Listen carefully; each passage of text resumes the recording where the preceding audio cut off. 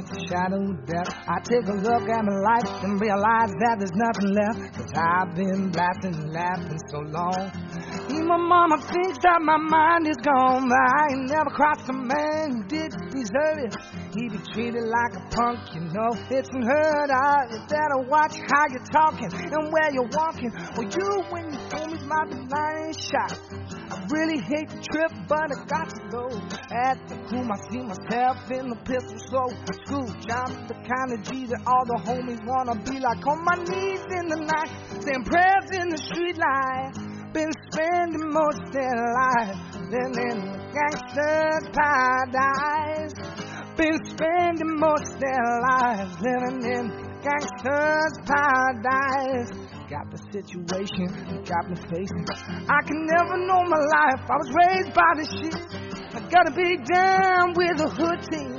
Too much television, watch you got me chasing dreams. I'm an educated fool with money on my mind. Got the tin in my hand, the gleam in my eye. My low down road, sack tripping banger. And my homies are rats that don't arouse the anger food. If they ain't nothing but a heartbeat away, I'm living life to a guy. What can I say? I'm 23, will I live to ever see 24? The way things going, I don't know. Tell me, why are we so blind to see that the ones we hurt are you and me? They have been spending most of their life living in gangster's paradise. Been spending most of their lives living in the gangster's paradise. This situation that got me faced, I can never know my life. I was raised by the shit. Better be damned with the hood team. Too much television, watch you got me chasing dreams. I'm an educated fool, money on my mind. Got the tin in my hand and the gleam in my eye. Low down on the sad tripping back. And my homies are mad, still don't know how I ain't got food. If they ain't nothing but a heartbeat away, I'm living life to a guy. What can I say? I'm 23, well I live to see 24. The way things are going, I don't know. Tell me, why are we so blind to see that the ones we have, you and me, power and the money, money and the power, minute after minute, hour after hour, everybody's looking, but I don't even know what's going on in the kitchen, 'cause I don't know what's cooking, girl. I say I got to learn, but nobody's here to teach me. They can't understand it, how can they teach me? I guess they can't, I guess they won't, I guess they... That's why I know my life is out of luck, fool. Been spending most of their lives living in the gangster's paradise. Been spending most of our lives living in the gangster's paradise. I started living for the lives in the gangster's paradise.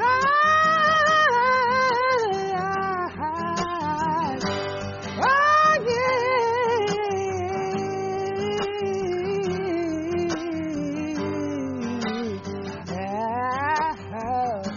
Oh no. Oh no. Oh no, oh no, oh no, no.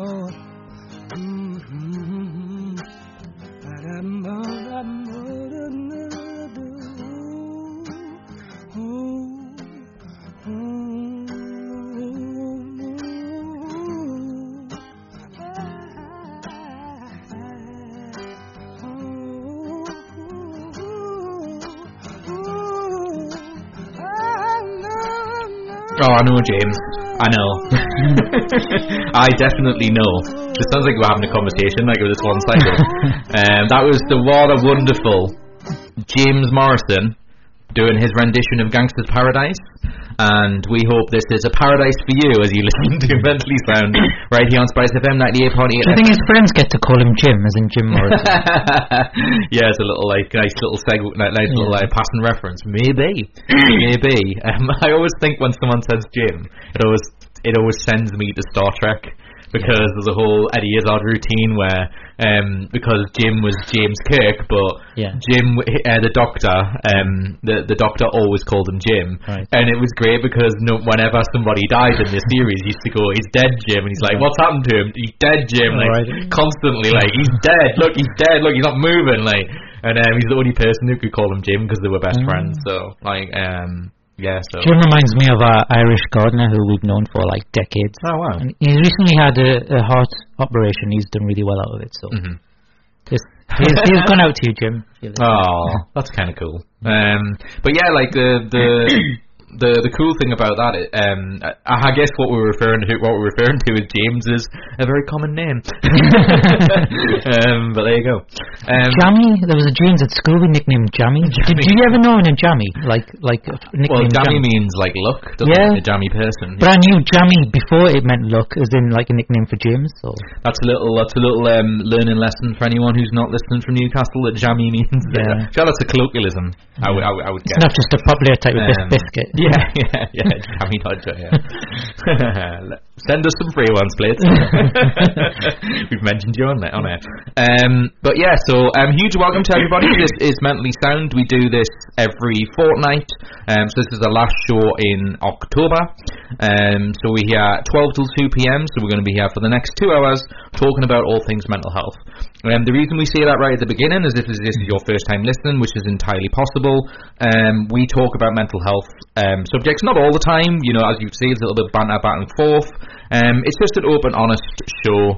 It leaves no stone unturned, basically, and we always put a disclaimer at the beginning because, if someone then listens to this and goes, "Well, you never warned me that we're going to talk about, for example, suicide or mental health issues or psychiatric wards or whatever, or bipolar disorder or PTSD."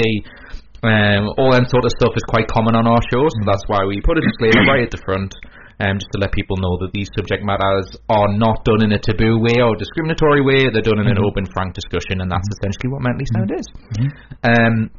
We also want to let people know that if you want to get in touch with us, you can do so at @_mentally sound on the tweets. I have it up ready if anyone on the computer, if anyone wants to ask us a question, or any of our guests, which I'm going to run through now because we've got a packed show as always. Huge kudos to Ricky, and I actually did a little bit of booking this time, which I feel like I'm contributing Stephen. It all feels good. But yeah, so to run through the guests, at 12:30 we have Lynn Renwick, who's from Children's North East, and the reason that we booked her is because we talked to Children's North East at World Mental Health Day, which we did a lot of audio for the last show that we did 2 weeks ago, and that was really, really fun. So we talked through them, and Lynn, who is the Young People Service Manager for Children's North East, she's going to be here at 12:30 live in the studio. And then we have Joe Douglas, which is I'm hugely looking forward to this. He's the director of Clear White Light, which is is he currently playing at the Live Theatre? I believe it's just started. Yes. Yeah. So it's a Live Theatre. It's a classic Gothic story with a modern twist about the background of cuts to the NHS, which is inspired by Lindisfarne musician Al Hull's time working at St. Nick's, which sounds fantastic. I don't know anything about it, so I'm really looking forward to talking to him. He's coming exactly on the hour, about 1 o'clock, so we're going to move around mental health news, which often happens on this show because we don't, whatever the guest can do is really what we like to do. We like to adhere to our guests, obviously, because it's a very guest-oriented show. And then around about I'll mention all the phone interviews and whatnot as well, because we then have Mark Newsom, who is a one-man stand-up performer with Blackpool. Can't say what a beep place to die. A stage retelling of his suicide attempt at Blackpool Beach, which he was saved by a phone call from his best friend, which is quite common in suicide. I mean, suicide is something we talk about on the show a lot. So I'm really excited for him to be honest and upfront about that, and obviously, as I said, we're going to be careful because the name of his stage retelling. I managed to talk to him on Twitter yesterday, and he agreed yesterday to come on today, so thanks very much, Mark. No, absolutely, and another thing that I wanted to do, which I'll talk about when we play it, and I'm thinking we'll play this around about 1:45. so towards the end of the first hour, is I have a section of the podcast that I do because this is something I've wanted to talk about for a while, and I had a guest on who I thought was entirely appropriate for this subject matter because he runs a board game company in the UK. And this came up in a podcast that I've just released. My podcast is called Geek Apocalypse, and we'll talk about this when the pre-record does, because I mentioned it towards the end. But in this discussion that's now live on that podcast that you can listen to, there was a section of about 15 minutes long where we talked about mental health in relation to board games helping, which is something I profoundly talk about. I mean, I've talked about this a lot on my podcast and a little bit on here.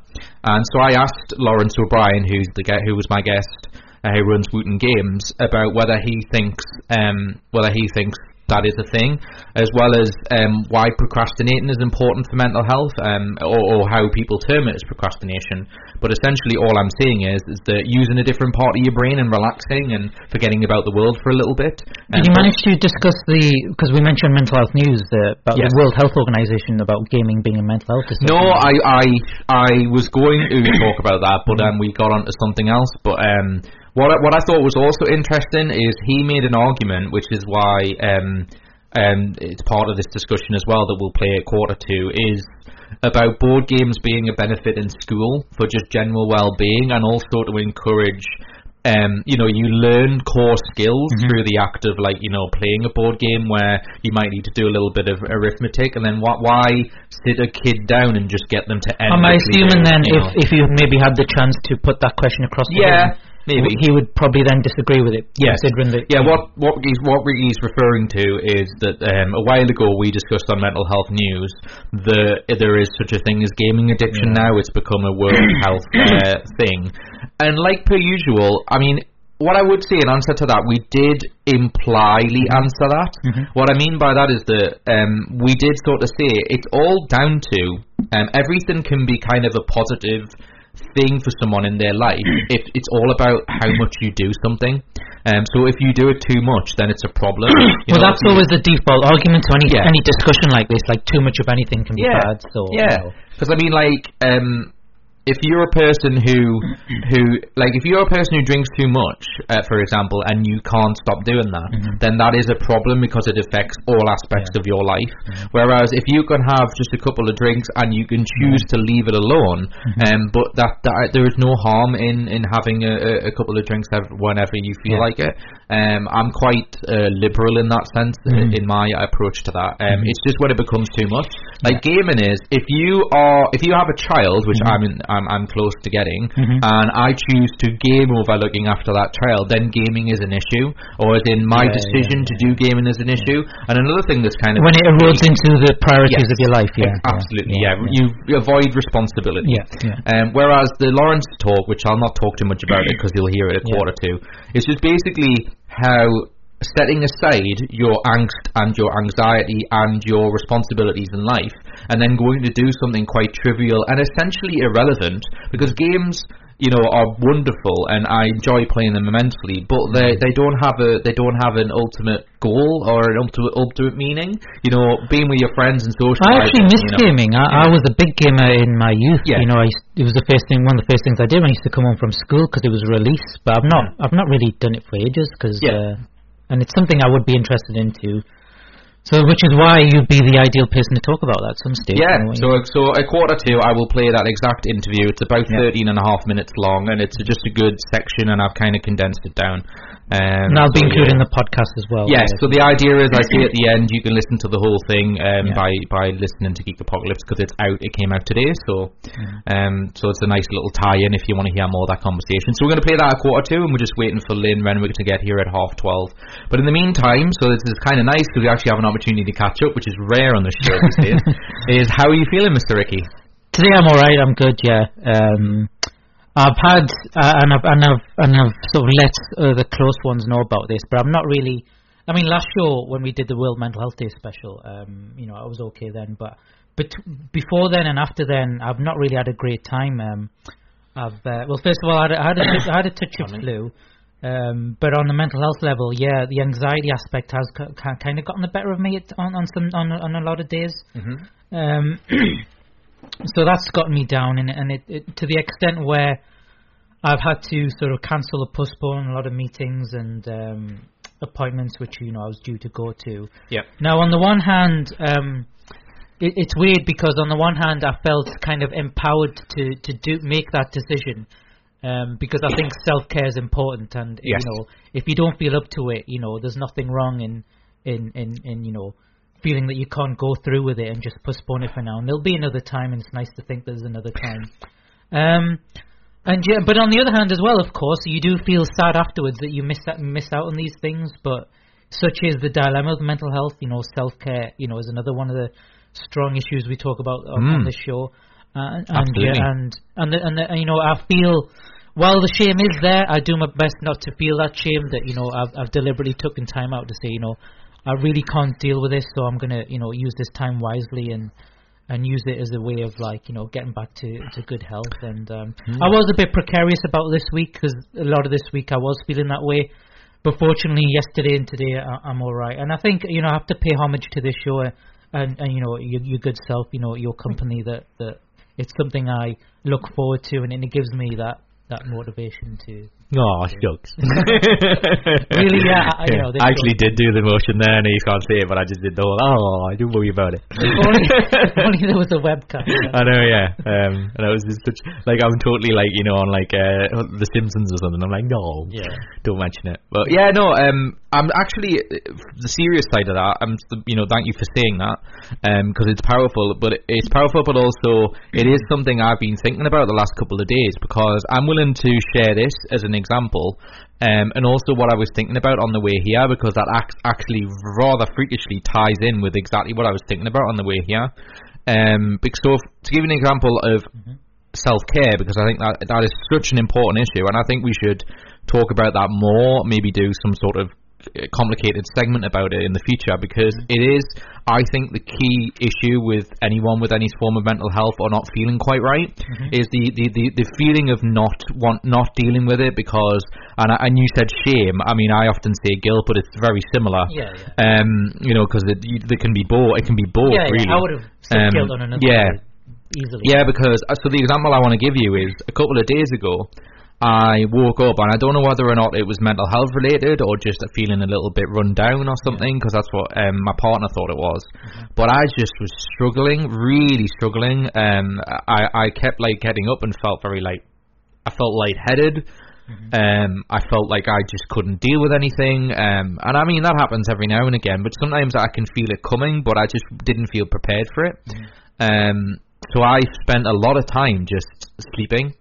Maybe it was just I was sleep deprived. It could have been that, because was the weather's been weird and whatnot, and it's been windy and whatnot, and I'm not a great sleeper, so it was maybe a combination of all that. But the reason I wanted to mention that is I was very irritable when I got up, but also it is that ultimately made me feel better the next day, and I think that was what I needed at the time, and my partner very nicely kept saying that to me, but I felt unbelievable guilt about it, and that is the one thing I say, even though I saying this to my partner the other day, I feel like I should commend myself in the sense of, I know I've went through hell to get there, and I've not been nice to people in certain periods of my life. I'm willing to admit that.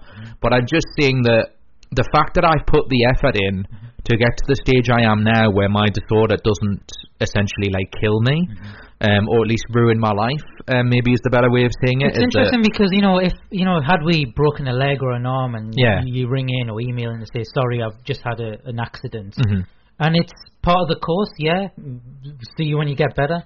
But because mental health is so kind of decisive, it's usually that first feeling on the, for me, it's often, when you wake up, that what kind of day it's going to be almost.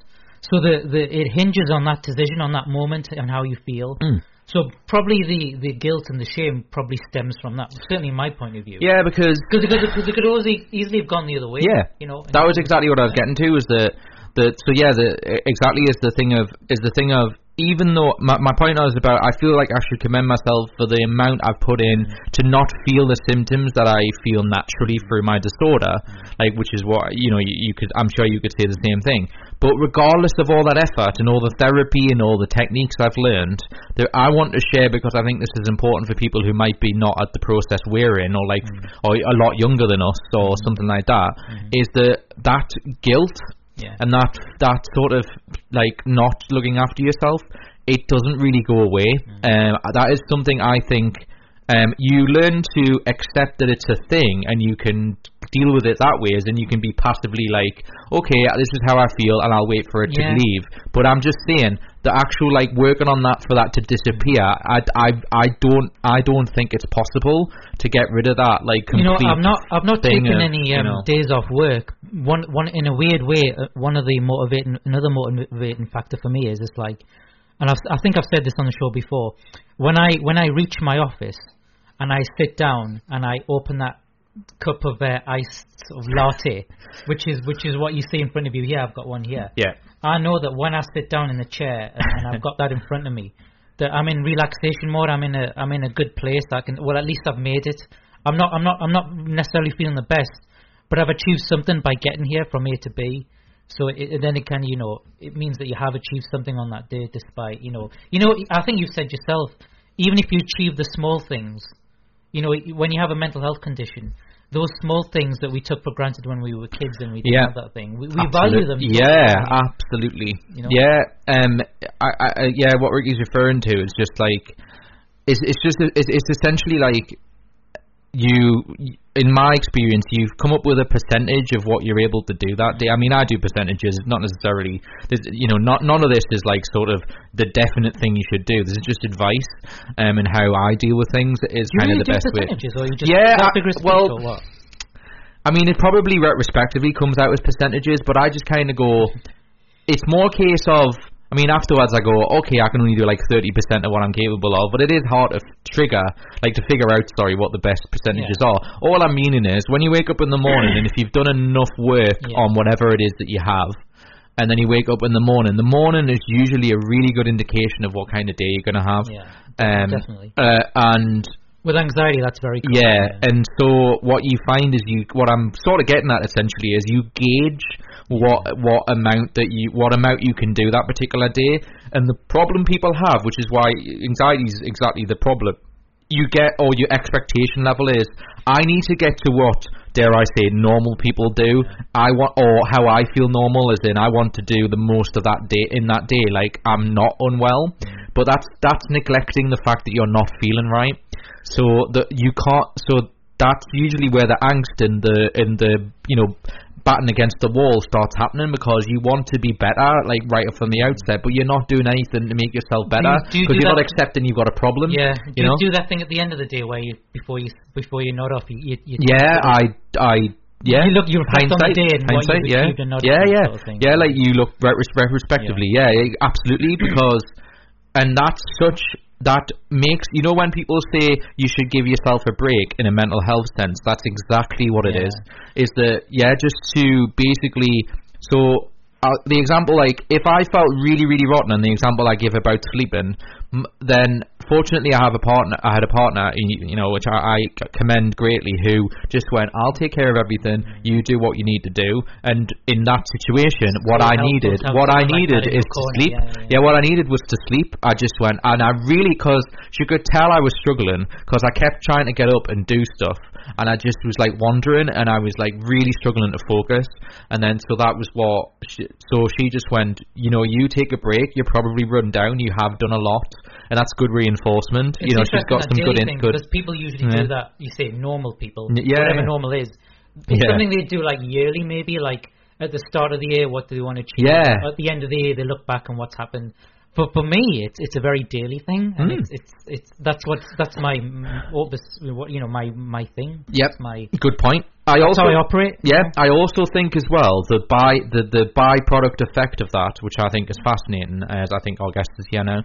I'll just finish my thought while you let her in, because Lynn's here, so we're going to take a break in a second. But to finish my thought, all I want to say is that that's the key point about mental health, is that it helps you focus and sees each day, because mental health, you want to kind of go down go down like Ricky was saying, like to another, like 1 year later or whatever it is. Whereas I was just saying while you were gone, is that the good thing about looking at it per day is that it helps you be involved in the moment, because mental health wants you to go like, you know, days later and go, I'm a failure, as in like, you know, my life is in, like till the day you die you're just going to be a failure. Whereas if you focus on that's just how you're feeling today, it helps you look at things retrospectively in a wider sense. For me, it goes back to the again, another default sort of motivating factor is like, well, tomorrow's a new day. Yes. So if I at least go to bed at night thinking, well, today hasn't been great, then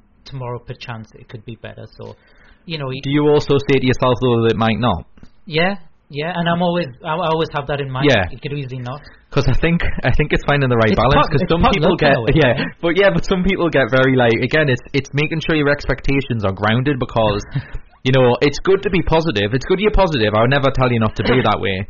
But it's also just make sure on the back of your mind, though. But if it hasn't ended, I think this with bipolar disorder, because to me, it can last a week or 5 days, you know, so it's like I'm aware that I might not be better tomorrow. Little. Yeah. Look, you don't know what you're going to find, you know, it might be great. But that's good, because at least it shows that you've got some sort of willpower. Can I ask you a personal question? Yeah, go ahead. Just very quickly.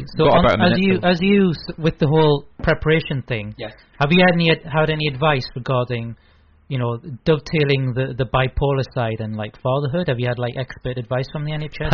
Do you know what's funny? Yeah. We might need more time to talk about this.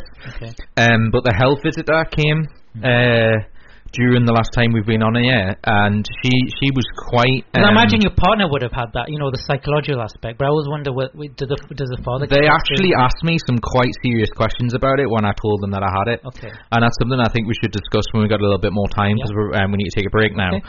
But that's a very good question, and I actually think I was quite appalled at how sledgehammer they were with the questions. I guess that's the tease, and we'll talk about it later in the show. So remind me that I need to do that, because the health visitor for the baby, because they come to your house, I asked me if there was anything I needed to say, and I said that I had that, and then she said, I thought, grilled me a little unfairly. Can we discuss in mental health? But yeah, we'll discuss it later. Yeah. Okay. But so what we're going to do now is take a break, because Lynn is very patiently waiting, who's our guest who's just arrived. She is the young service manager from Children's North East. But what we're going to do now is play Cult of Personality. I don't know if you're a fan of that. Not Cult of No, it's the song Cult of Personality. Cult of Personality. I can't remember who it's by. It doesn't actually say. It just says Cult of Personality. It might come to me. But we're going to play that, and then we're going to we're going to play some ads first, and then we're going to play Cult of Personality, and then we'll be right back. As good as the first song, then play away. As good as the first song. Well, I didn't know Gangster's Paradise. Yeah. Oh yeah, by James Morrison. Yeah, he did it as like in an interview or something. So I managed to find the audio. Oh, great. Anyway, right. So we're going to play some ads now, and then we're going to play Cult of Personality, and then we'll be back with Lane live in the studio right here on Mentally Sound on Spice FM 98.8 FM. For the community, by the community. Spice FM 98.8 FM. Welcome to your community announcement answer machine. To broadcast your community announcement on Spice FM free of charge, call 01912739888. Select option 3 and record your message. No more messages. Kashmir orphans relief trust Ayesha की आवाज। आपको पता है मैं coat में रहती हूँ, जो 2005 के ज़लज़ले के बाद यतीम और बेसहारा बच्चों के लिए आप सब ने बनाया। यहाँ मैं पढ़ती हूँ, खेलती हूँ। कोट में मेरे घर के बाद अब भाइयों के लिए हॉस्टल बन रहा है। रमजान मुबारक में अपनी ज़कात, सदकात और अतियात के लिए सिर्फ कोट का नाम याद रखिए। Quote UK office 0300 123 774 kote.org.uk। Sick of the same old radio sound?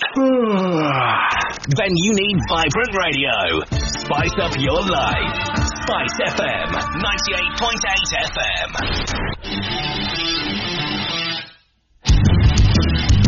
Look in my eyes, what do you see? The consequence and how it feels. I know your anger, I know your dream. I've been everything you wanna be. Oh.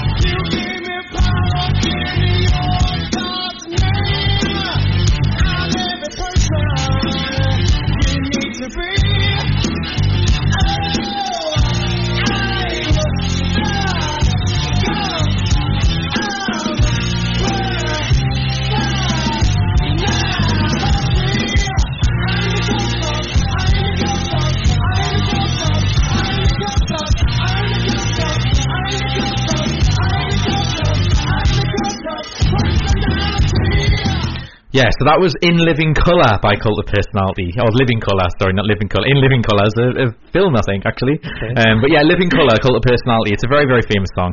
And yeah, I really, really enjoyed it. And I was humming it on the way here, and so I thought I'll find it and play it. So I really hope you enjoy that. And welcome back to Mentally Sound here on Spice FM 98.8 FM. As I mentioned earlier on, if you want to contact us, you can do so at @geek_apocalypse. For me, well, that's my private one, @VividRicky for Ricky. But if you want to tweet the show, because I've got that on a database on right Instagram, now. so check out that as well. Mentally Sound on Facebook, on Instagram, and @_Mentally Sound on Twitter, which I've got up now. So if you've got any questions for our guest or for us throughout the show, we're here till 2 o'clock. Feel free to tweet away. But yeah, the context before we get to talk to our lovely guest Lynn is, so if you listened to us 2 weeks ago, we did a lot about World Health Day, which we went to Central Library, is that what it's called? Yeah, Central Library. where we talked to a number of different people, and we talked to particularly a girl named Louise. Leslie. Sorry, I was getting that wrong. Leslie, that's it. Yes. She was somebody else. I'm not quite sure, but we'll go with her. We'll go with her so I get it right. And yeah, so I had a lovely chat with her, and we've actually had Children's Northeast on before, which is obviously a good thing. So we wanted to get them on the show, and we wanted to talk to them at the event, but unfortunately we didn't have time to do that. But luckily, Lynn is here from Children's Northeast to talk to us now. Hello, Lynn. Hi. Hi, it's a pleasure to have you on. Thank you. Thank you for taking the time as well, obviously because it's a random time at 12:30, but are you on your lunch break right now? Yeah, kind of. Yeah. Okay. Well, please have food after this. we don't want to ruin it. We don't want to ruin your day. So we technically aren't. Yeah. Technically. Yeah. Just to fill you in, I had a pasta before this, and he's just spending his time going, it smells so nice. Well, I've got some ready-made soup when I get back. Oh, that's a lovely bistro next door. Yeah, I know. Just my luck. I know. Yeah, I'm just torturing Ricky during the show. He's like, oh, the smells. Anyway, I said before, if my stomach grumbles during the show, I'll apologise now. Yeah. It's not the subject matter. It's just I'm struggling for food. Yeah. Anyway, so I guess to set the ball rolling, Lynn. So can you describe to us what your job entails? Yeah. So I'm Lynn Rennick. I'm the service manager for our young people service within Children Northeast, and I will just check that because it is Children Northeast rather than Children's. Oh, is that what I said? Yeah, sorry. I apologise. It's fine, but obviously, I get the name right and get the opportunity right. So so it's Children Northeast. So we are a regional children's charity. I've been involved with the charity for probably about 15 years now. Wow. And I actually started as a volunteer and then became a project worker and kind of worked my way up. So really proud of everything I've achieved. And now I work as the Young People Service Manager and feel really privileged to be doing that role. Do you have a background in mentoring? Is that right? Yeah. So I actually got interested in mentoring actually when I was working for the civil service many years ago, and I used to mentor young people who basically were struggling and not quite achieving their full potential when they were coming up to the GCSEs, and did a bit of work with that. And quite often, actually, what was really interesting is that was the reason why the schools referred them into that programme. It was like a business education programme, but actually the reason was often because of mental health issues that they were actually struggling and maybe lack of friendships, just not really enjoying school at all. Well, you just answered my next question in a way, because I was going to ask, was mental health much of that reason as you saw the struggling? Absolutely, yeah. So what particular areas? I mean, are we talking, being bullied or things like that? Yeah, I think so. But it's probably a lot of so a lot of the young people on that particular programme had experienced bullying through school. But I think they just weren't the most confident. So I think a lot of low confidence, low self-esteem. So actually ending up quite isolated in their probably own things going on in the home. That we don't get so I think just sort of just them problems escalating. So sometimes as well, maybe not the most supportive family backgrounds as well, and family environment. So I think for young people who are going through all of those different transitions, and I think there's a lot of pressure put on them in that sort of year coming up to the exams. And if they don't have the support at home, they just often don't have anyone to talk to. So although we used to talk a lot about education and about planning and setting up exam timetables and revision timetables and things like that, a lot of the time it was just that listening ear and providing that listening ear. I think that really helped with their issues. Yeah. I mean, I'm not surprised because I think in a way that I often feel that in your teens, especially when you come up to those crucial exam times, it often dovetails with the most crucial time of growing up, Absolutely. And it's about balancing everything. I know I struggled. Yeah. And I think, Steve, you struggled as well. You've talked about it a few times. Yeah, definitely. So how would you go about helping that way? In what way? So the way we have a mentoring service in Newcastle called YouthLink, and that's a young people's mentoring service. And it's really good. And most of the issues are around mental health, certainly social isolation, should I say. And it is about getting them out and about in the community, really. So basically we train and recruit young volunteers between the age of 17 to 25, and they are fully inducted. They have a full training program. They provide us with references and DBS checks, so there's a lot of safety goes on in relation to recruiting those young people. And then they actually would then work with a young person, normally once a week for 2 to 3 hours, and they would just meet up with them, maybe for a drink, but it might also be to link them into an activity, maybe like the gym or go to a Zumba class, just trying to help them live a less isolated life, and while doing that, using an activity, but actually talking through. So a lot of things like extracurricular activities and that sort of thing. So it's nearly always after school, or a Saturday morning. That's normally when our mentoring works. And they just have. I'm guessing as well fun together as well. Actually, like especially in the West End when we know what it's like around here, the cuts that we've suffered. So the lack of youth clubs, so there's no outlet for them. So I think it's great that you guys kind of provide. And what's really nice is that we also have a range of different drop-ins through our centre, on which is the West End Youth Inquiry Service on the West Road, and. Through the mentoring, actually, we often link them into our own services as well, so then they can get additional support if needed. So it just provides a bit more holistic provision for them, really, and then they can just learn to be a young person again, and have a bit of space to chill out and relax and like I say, have fun. That's the whole thing. It really is just to try and get them to enjoy themselves, enjoy life a bit better. Do you have once, aren't you? Do you have an age range at all? Yeah. So the young people who we support tend to be between the age of 11 to 18 on the mentoring programme. Okay. But we also have a counselling support for young people, and that runs from age 9, and that's across Newcastle and Gateshead. And then we also work with young victims of crime across the actual the police crime Northumbria force area. Yeah, okay. So a little bit extra work beyond that as well. So, but the counselling's from 9. A lot of the time with the younger children, we sometimes see them in school, but we do have counselling rooms in our building, which we use as well. So our counselling service is available from sort of 9 on the morning till 8 o'clock at night, and also a Saturday from around about 9:30 till 2. On a Saturday. So local schools are actually signposting towards your work. I think that's amazing. Yeah. Because certainly in my day, there was never anything like that. There was no counselling. You're preempting my thought process here when I'm sitting listening to this, and it's a wonderful discussion, and I find myself, because I'm 30, Ricky's a little bit older, and like I'm finding myself like across all generations is that because I have bipolar disorder, and I at the beginning of round about the ages that you help, I was really struggling. It was probably I probably had a byproduct of because my parents were divorcing around that time, and I didn't know where to turn in that regard. So I guess it's kind of and also I'm interested because you said that you've been involved with this organisation for about 15 years. So I'm just wondering, because it's nice that schools are signposting, but I guess if I was playing devil's advocate, are schools doing enough? And I guess that's the real elephant in the room question I want to ask you is, do you think during the process of you working with your organisation, do you think it's gotten better, and what else needs to be done? I think it is getting better, and I think obviously we've got the government green paper around children and young people's emotional wellbeing and mental health that schools really need to take notice of and implement and make changes. So I think over the next sort of year, I think it'll be really exciting, because I think they'll have to do more.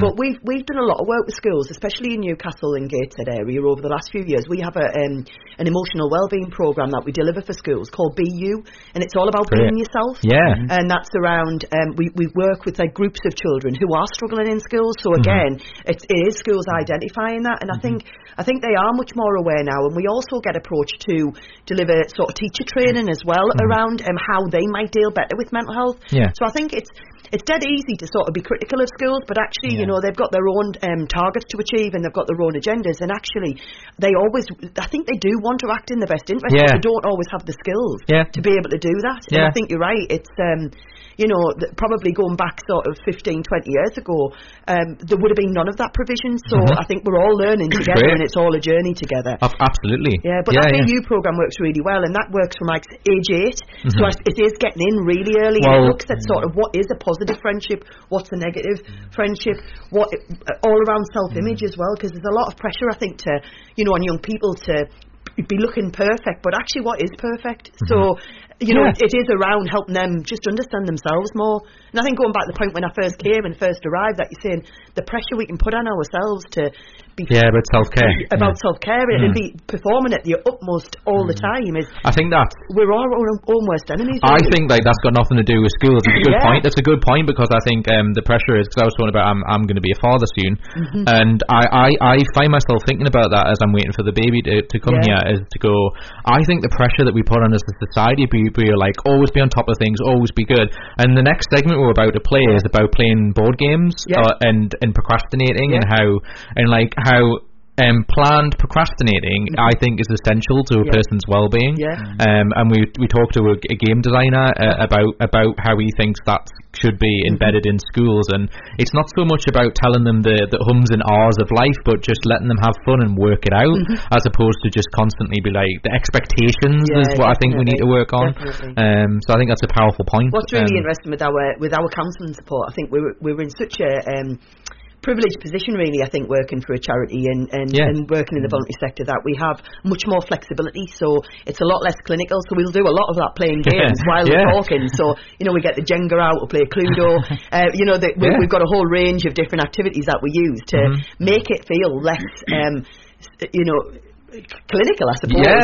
You know, and that just like helps young people feel a bit more relaxed and to open up and to explore the feelings in a bit more in a safe environment. Yeah, because I think it just goes from one extreme to another, doesn't it? Because if somebody has like an issue and they're a little bit overwhelmed by that, then then if you know, like, I guess like a paper or something, or some devil's advocate person would go, well, now you just go into the other extreme where you're not like focused on them on what the problem is, but they don't realise, like, being abstract thinking is actually kind of very good for you have to be in the right frame of mind to deal with something. Absolutely. And I'm just saying, which is the segment we'll play in a minute, is that because I sort of touch on it in my own life, where basically gaming for me helps me just dissect things and to not get stressed out about a situation, and then I can leave it for like an hour and then come back to it with a fresh perspective. And I think that's really, really key. So just because we need to wrap things up now, so where can people find all your information and whatnot? You have an online presence? So they can go to our website, which is www.children-ne.org.uk, or they can ring our young people service, which is 0191 2733 997. Great. Also, in regards to schools, like if they're in the Newcastle or Gateshead area, can they ask their school like for information as well? Yeah, I mean, we do have you know, good connections with the schools, so I'm sure if they did speak to their schools around and they said that they were, you know, were wanting to get in touch with Children North East. I mean, even if you put us in Google and you know, set it away, the website comes up straight away. Great about it. Just get in touch. And very quickly, I have something called The Mix, which is like a is that a social media thing, or is it like an online thing? The Mix is actually like an online resource, right? For young people. So it is. So for a lot of kids, that could be like a first step before actually coming to see a person. Yeah, it is. Right. I mean, I haven't got the web address to hand, but yes, if you just Google The Mix again, they've got like a range of different things. There's also in Newcastle and Gateshead at the moment an online platform called Kooth, which is KOOTH, and that's also mental health support, self-help guides are on there and everything, and they can also get access to like an online counsellor. Brilliant. So you know, when we've got like a lot of children on our waiting list at the moment, because capacity is always an issue, I think, especially in the field of mental health. But while you know, they are on the waiting list, we always promote those organisations because they can sort of get some information off there for themselves. Great. Yeah, because the waiting game is always the hard part. Yeah, absolutely. Liam, it's been lovely talking to you. Children's North East is always nice to us, because Jeremy, wasn't it, who was on last time, and that was really an interesting conversation. I still remember it quite well. So good luck with everything, and I mean, obviously keep up the good work, because he's been around forever, and I'm just really pleased to hear that as an expecting father. Mental health is always like, I'm constantly going like, you know, what's going to be the best for my child, and it's really pleasing to know there's people like you around. So that's excellent. I've only talked really about the young people service, because that's what you kind of invited me. Oh, of course, But obviously we've also got our you know, family and parenting in our new PID service there. So if you ever need us, exactly. Information's all on your website. Well, you're literally just down the road, aren't you? Absolutely. Yeah, exactly. Yeah. Well, you're welcome back then. Thank you. Great. Thanks very much, and we'll see you very soon. Thank you. Great. So what we're going to do now is we're going to take a break, but what I'm going to do is play the section that I talked about. So this is with Lawrence O'Brien, who runs a company called Wooten Games, and the whole idea and process about this is to talk about how gaming and procrastinating in a planned sense can be really good. And I think it's an important discussion to make, because I do think the byproduct is gaming kind of gets a bad rap as well, because people think that it's, you know, doesn't have any good consequences or good things, and you know, mental health affects everybody. So the first question I asked Lawrence, which we're about to play now, is does he think mental health is helped by playing board games? And this was his response. I do, and I'll tell you for why, right? And I think you perfectly named it with procrastination.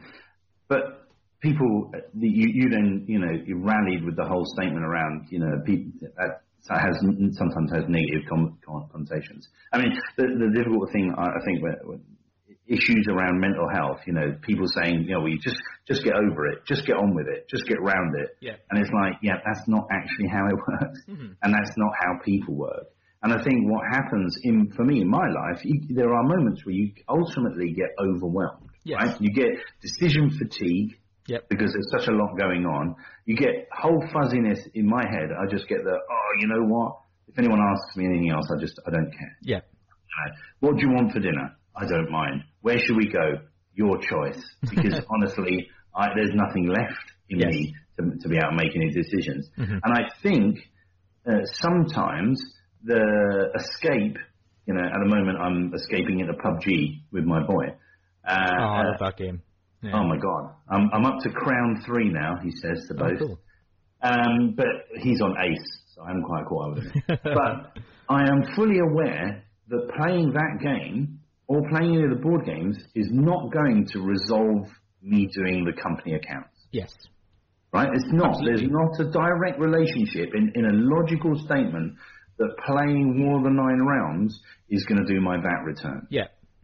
The difference being is before I play War of the Nine Realms or any other game, choose a game of your own, Race of the Galaxy, Space Alert or Carcassonne. Mm-hmm. Before you play that, you're like in your mind with a million things. Yeah. There's a million things going on your head. Now there isn't a million things, but there's 1, 2, 3 lots, right? And once you get past 3, there's just lots of things. Yeah. Right? So there's lots of things going in your head, and you're like, I cannot concentrate on anything. And you can stop being lucid, right? You literally lose yourself. This is my own experience. I can literally lose myself and push myself into a panic attack. Yeah. Right? So to be able to go, all right, hang about. Let's play a quick game of whatever. Yeah. Sit down with mates, right? People who you are comfortable in the company of, or, like-minded people, other gamers. We're all like each other in some way because we play board games, right? Yeah. So we have a commonality. To be able to sit down in a group of those people and not worry about anything except whether your camel wins. Yes.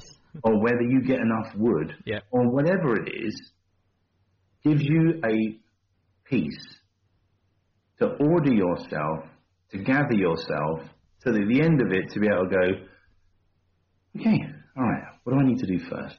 Mm-hmm. And then you can go back to getting, on with life. Now, that may be one game, that may be 10 games, I don't know. I mean, I'm no expert. But for me, there comes a line where I've played games enough that now I feel I want to get on with something, whereas beforehand, I just wanted to take the chair and smash it into some other furniture. Yeah.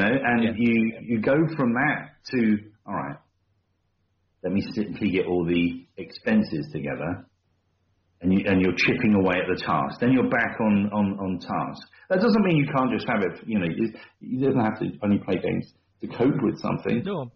You can play games because you enjoy the company of the people you're with. Yeah. Well, you just enjoy the game, right? You could be playing a solo board games. The whole guys and gals out there who play solo board games, which is fine, right? And that gives you a moment to say, right, I am spending my time with me doing something I like. And then you're investing in yourself. Mm-hmm. That's not a bad thing either. Right? Absolutely, lots of things to take. Will that help in mental health? Surely interaction with other people or private time with yourself, doing something that you enjoy that is not malicious, I suppose, or to yourself, it's surely got to add to. It's got to build on you. You're adding to yourself, so there's got to be some way, because it's not threatening. You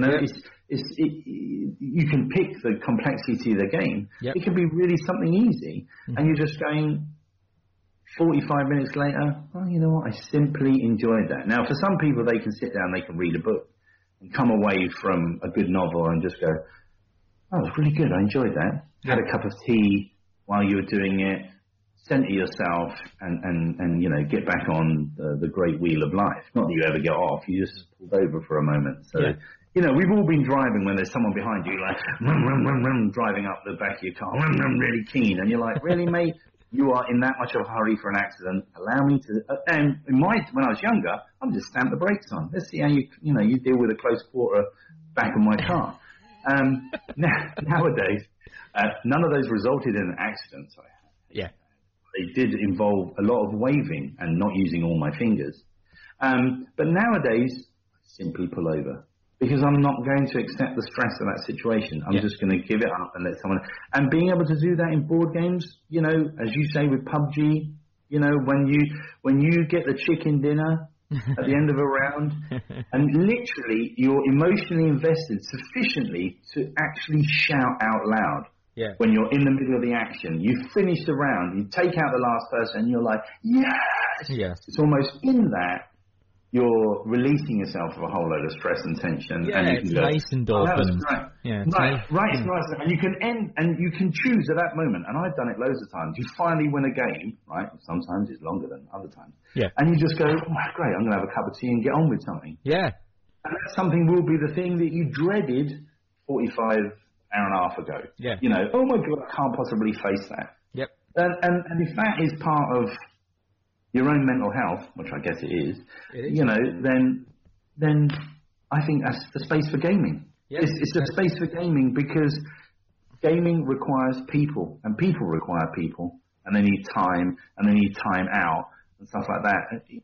I think it's a perfect opportunity, and I know that there's people in the industry who have recovered from much darker situations. Yeah. By being able to invest time in board games. And you know, I know in my life there's been times with board games and video games where quite frankly it was going to be a very dark day, but in the end it wasn't because, you know, we finally landed on that planet, we finally cleared away the Saxons, we finally, you know, stuff that other people will just look at and go, well, you played the game of life, so what? You know, you got to university, didn't get to university, you did or didn't have kids. It's like, yeah, but you know what? I got to do something I wanted to do in my time when I wanted to do it, and I was happy.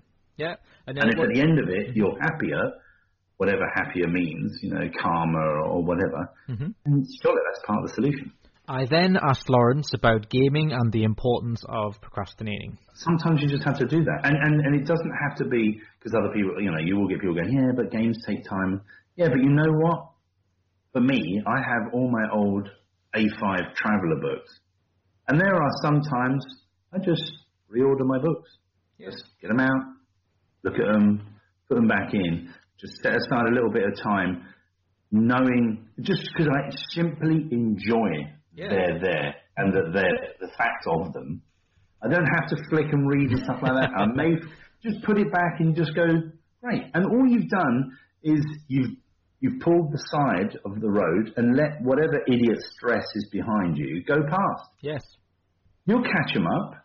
That guaranteed. If you drive and you let that idiot go by, you'll catch them up at the next satellite. Still not make more than a car length, your own car length. I mean, that's how I stopped rushing across London, because of a tootly old blue Skoda who I passed 5 times on the Marylebone Road. Yeah. And I'm like, I'm driving close to reckless, stressing myself out, and every time that flipping blue Skoda turned up, and that person did not give a toss. And they were in no hurry whatsoever. And every single time they caught up with me, and it was on that day I just went, well, there's no bloody point then. Why take the risk? Why stress about it? If I'm not beating that person, I'm not even beating myself. And finally, I asked Lawrence about the importance of board games in school to help with mental health. There just should be more games in school. School should be fun, right? And there's people out there going, you're joking, I hated school. And there was loads of bits in school I hated. But actually, if it had more gaming in it, you know, we're going to sit down and look at operands. Oh, God, really? No, we're going to play City of Zombies. Hooray! Let's play City of Zombies. Roll dice, numbers on zombies, use any operand against the numbers, make the number that's on the zombie card, shoot the zombie. Right? At the end of that lesson, at the end of that game, you go, wow, that was fun. Yeah. And you've just spent all that time using operands. Oh, well, if I have 2 squared and then divide it by that number, then I get the number. Yeah, great. So you're using the tool set that I'm, the maths teacher's trying to teach you, but you're playing a game, right? And at the end of it, you take away the skills they want, but you didn't study it. You did, but you didn't. You had fun. You were playing games. So why can't you have more like that? Oh, we're going to do creative writing. Okay, well, let's get our Rory story cubes, right? We're going to roll these dice, then we're going to write, because, the blank piece of paper is most people hate, right? Here's a blank piece of paper, Steve. Tell me in 500 words, what's the buttery flavourness of a croissant? Right? Now, I've given you a lead-in, so you've got something to start with. But if I said, here's a blank piece of paper, write something that's funny, I'll be back in 45 minutes. It's like, Some people, they'll be not terrified, they'll be frozen with fear because, okay, you just roll the dice and away you go. Oh, okay, so it's key, tortoise, lightning bolt. Oh, you see, what happened was, that can be fun. Yeah, so it should be more like that. I have to say I couldn't agree with Lawrence more, and you can find more information about Lawrence's company, Wootan Games, at wootangames.co.uk. And if you liked the samples that I've just played on this show, you can listen to that full, unedited podcast on Geek Apocalypse, which you can find on iTunes or any other podcast provider. That is Geek Apocalypse.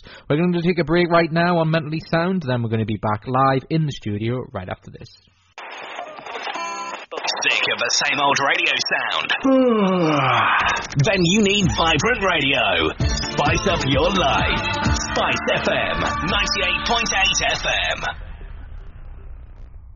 The new food sensation in Newcastle has landed. Food Monkey. Mouth-watering curries, delicious kebabs and grill, and all your favourite Indian street food, including our infamous masala chai. So whether it's lunch, a cheeky tea time snack or dinner, it's all about Food Monkey. Food Monkey, Stanhope Street, next to Hutchinson's Fruit and Veg.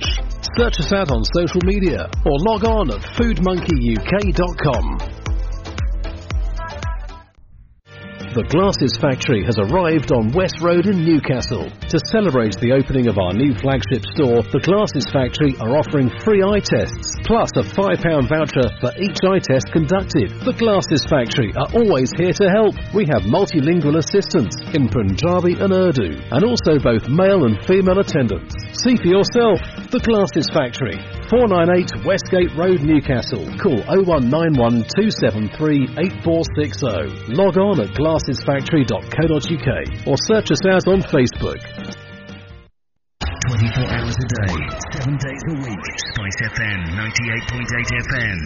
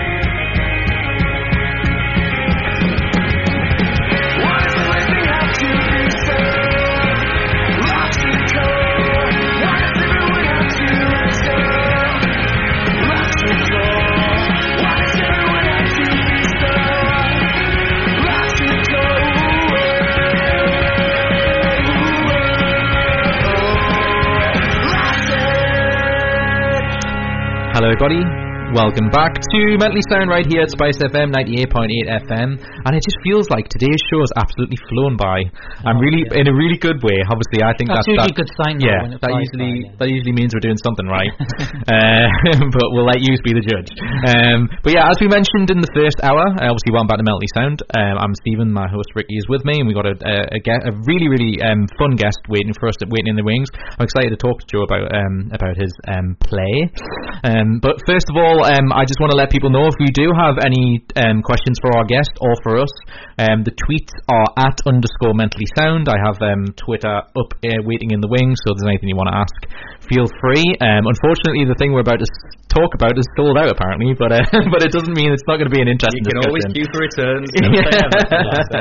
Yes, we'll go there. So yeah, anything I need to mention, Ricky, before we get not at all. Let's get going. Awesome, yeah, because you're excited for this, aren't you? Yeah. I am, yeah. So Joe Douglas is here. So I'll just do a little bit of an introduction. He's the director of Clear White Light, which is currently at the Live Theatre. Well, it's in its first week, I believe. And it's the sort of gothic story set about the NHS, based around Alan Hull's time working at St Nick's, is what I've got in my notes. That was the inspiration for it, yeah. Yeah, cool. So Joe, thanks for coming on. Thank you very much. I'm super excited to talk about this because, as I said, I was talking to Joe before we started. I'm a bit of a nerd for like theatre, and because I've been fortunate enough to be in some production, help with some productions. So I'll ask probably the nerdy stuff, and Ricky can be the can be the in between.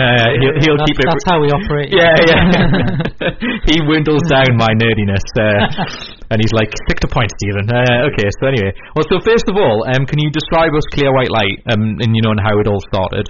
So it's been a project that it's been in development for 8-9 years. Wow. Max Roberts, the previous artistic director, who is now our artistic director emeritus. We're still working out what that word means. But basically, it just means that he's an amazing director who's been with the company for about 30 years. Yeah. And been involved with the company even before that. He moved to Newcastle in the 1970s, right at the height of Lindisfarne's kind of fame. He went to all the Christmas concerts at City Halls, all of that, and he's just a massive fan, first and foremost. And so he always wanted to do a show with their music. Okay.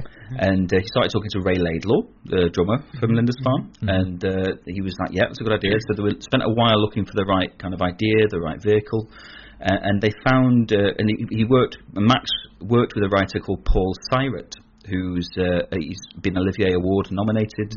Wow. He had a West End smash hit with a play from Theatre Royal Stratford East in London, all about the Windrush generation coming over. Wow, okay. He's a brilliant man and a brilliant writer, and also a massive Lindisfarne fan as well. Oh, okay. And so when they found that out, Max commissioned Paul, and they went through a couple of different ideas for stories. They tried stuff out, it didn't quite work, and that's the thing with that live theatre. All our plays are new.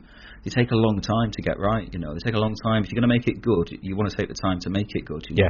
And so it's been through about 5 years of kind of development and readings, and they eventually settled on this story specifically about mental health, actually, and about set at St Nick's. And like I said, the inspiration for it was Alan Hull's time. Okay. Because he worked as a kind of nursing assistant or a psychiatric nurse, I think it was even back then, in the late 60s, just before Lindisfarne. This was in a band that he was in pre-Lindisfarne, wasn't it? Exactly, yeah. So he's just before Lindisfarne formed, he was working, because he wasn't making his full living from music at that point, to support himself. He got a job working at St Nicholas's Hospital in Gosforth. Yeah. And it had a really profound effect on him, I think, personally. I think Alan Hull was so ahead of his time in the way he talked about mental health. Yeah. Some of the quotes that we've kind of been reading and the kind of research for this are just extraordinary. And that all kind of made it, that sort of seemed to therefore suggest St Nick's as a setting for the story.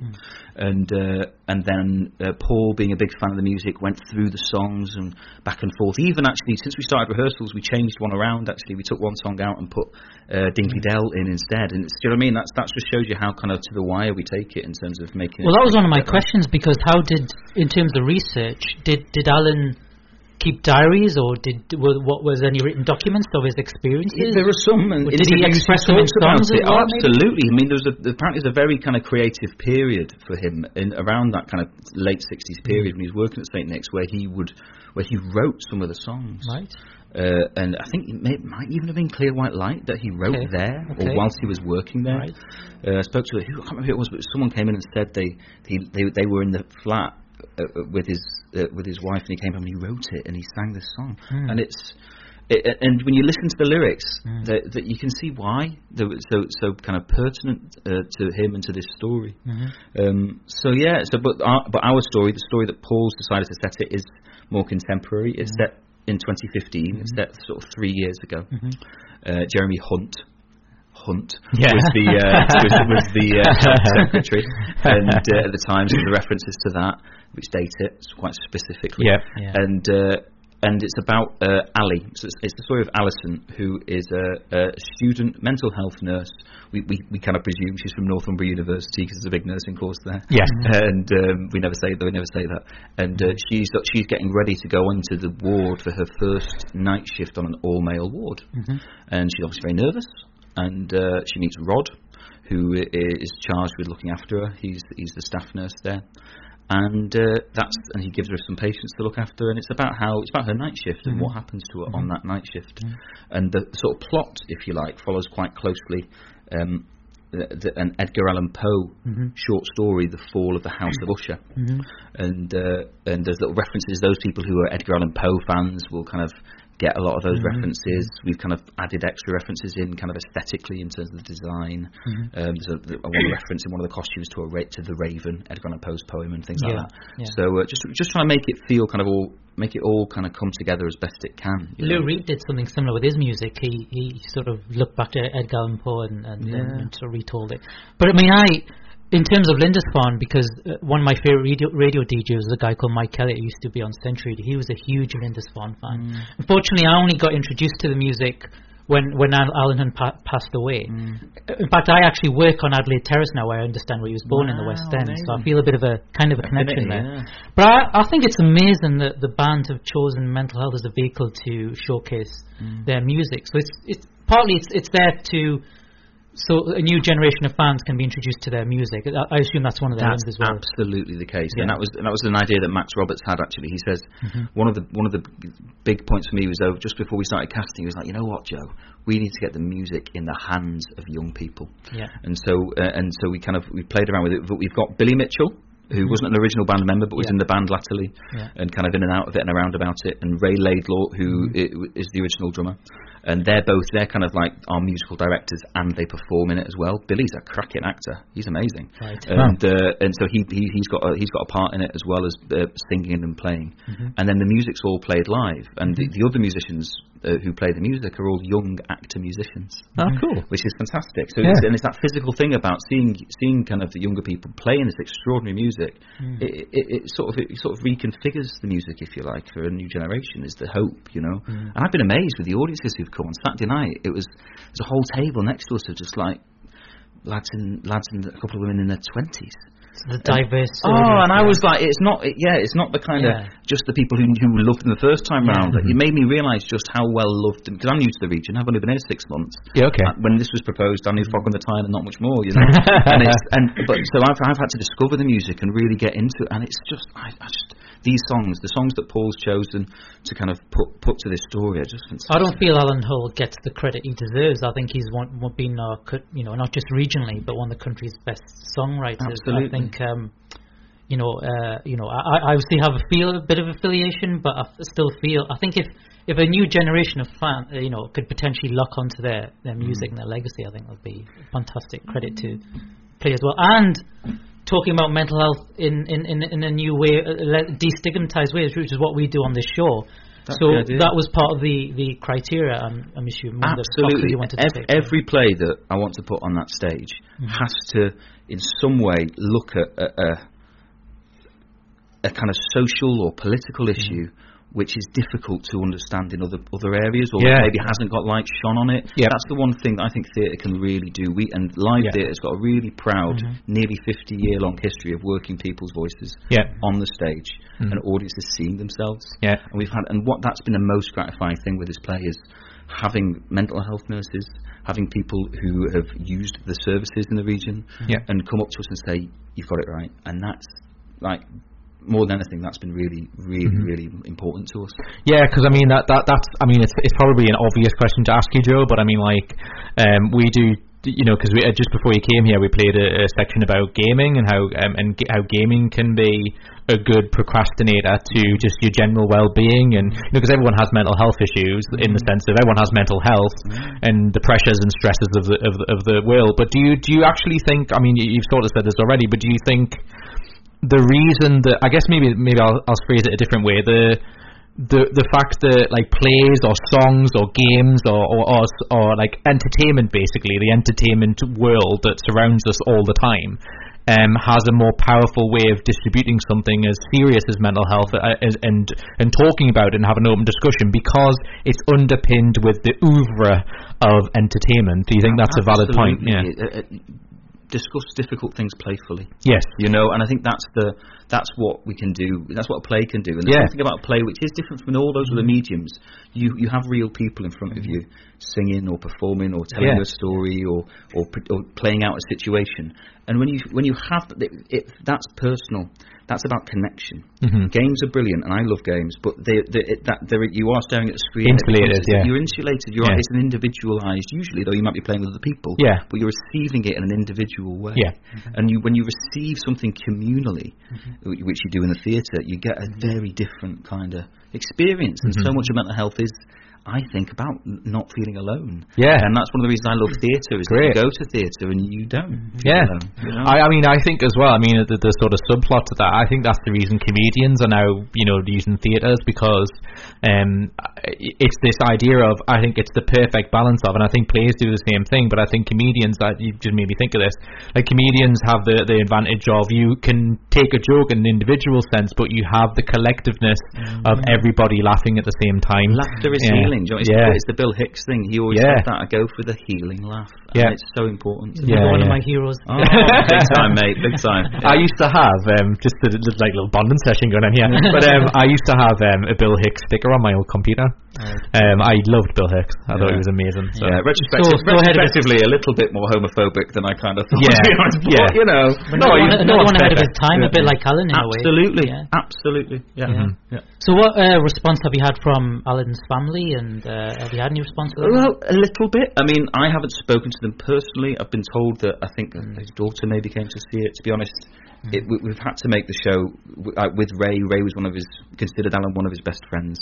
He's the person that I kind of see as the kind of keeper of the torch in that regard, in terms of making sure that it's true to what he thinks Alan would have wanted. I just think it's a fantastic. I mean, in a way, I kind of see it in my head as poles apart. But from seeing old clips of Lindisfarne on the Old Grey Whistle test, I think they were Bob Smith's favourite band who appeared on his show. To see that then, and playing Fog in the Time, wearing their black and white shirts, to more modern set now where they're using mental health as a vehicle to take their songs into a new era. I just think that it's so amazing, and I can't thank you guys enough for doing it. Not at all. It's an incredible testimony to the music, above all else, and to Alan Hall. Like, let's be honest, they're all his songs. What we do with our production, which again is slightly different, is I think for the first time in a kind of major way, they're all sung by a woman. So Charlie Hardwick, who many listeners might know from Emmerdale, she's come back to live theatre for the first time in 12 years, something like that. She's been at live many times over the years, but not for a while.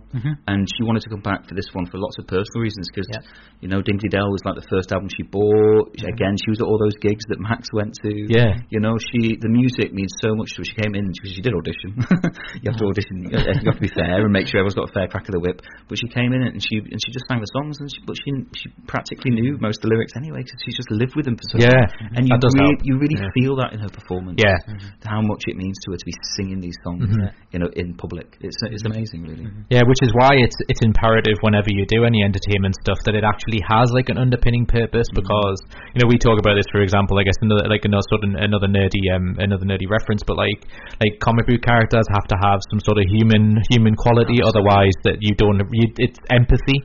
If they don't seem real, and obviously mental health is one of the most realist subjects you can talk about. It can be very powerful in an entertainment sense.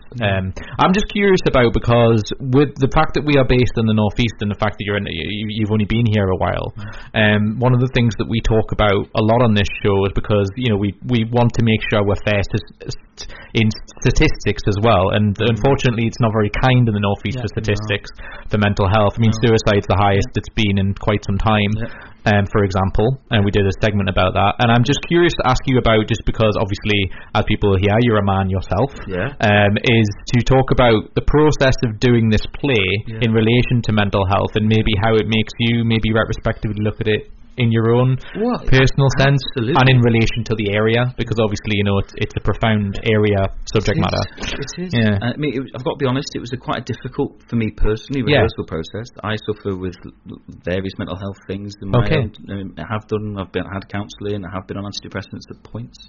And to kind of go to tell this story, you do have to kind of be quite introspective at times and kind of really get into the kind of the nub of it. And there's something quite amazing actually about kind of coming through that, because you kind of, as an artist, you want to you have to go to those places sometimes to be able to kind of show the truth. Exactly. And it's like that's what's gratifying when it does get received properly, because you sort of beat yourself up about it. It's my first show for the company. No one in the region's ever seen my work before. Do you know what I mean? You to do it to sometimes in this role, particularly moving to a new place with a young family, trying to get settled. It's been difficult, mentally, and actually to kind of come through that process, to kind of really go to some of those places, it feels fantastic now. Give us a bit more about your background then, because you say you've only been in this role for 6 months. So this is my first time as a full artistic director. Most recently I was at Dundee Rep, so most of my career I've been in Scotland as a director, and I was at Dundee Rep as the associate artistic director, so I was a kind of like stopgap artistic director, if you see what I mean. And so I've been based in Scotland, worked all over there, done lots of kids shows, family shows, lots of new work. I've directed a lot for Play a Pint a Pint, who've been down to live a few times over the years, and they do a new play every week. Done any Edinburgh Festival shows? I've won 4 Fringe First Awards, the Edinburgh Festival, over the last 6 years. Good for you. Which is, I've done kind of. We had one last year, which was good, which went well. So and they've all been for Fringe First. There's got to be a new play. So that's what live do. So I think that's one of the reasons why they want me to come, because it is like new plays are what I truly love. I love being able to kind of show something for the first time to an audience, and let's all see what this is like, What was your first reaction coming here and you've seen the venue, and because we've just had a chat about how great the venue is. I was blown away. I mean, that's the thing. It sort of existed in my imagination before I came. It's not your typical. There's no theatre like it. There's not a theatre in the country that will kind of have the production values of that theatre for the amount of audience who are in the room, because you're usually talking 150, 160 people, but they're getting production values that you'll get at the Theatre Royal and any kind of like big. It certainly has a unique ambience, a unique acoustics. The acoustics, but also the tables. Like for me, I just love the tables in our kind of cabaret section, we call it, and like the fact that you can sit and watch a new play and sit at a table with a pint. Like for me, that's one of the main reasons I wanted to come, to be honest.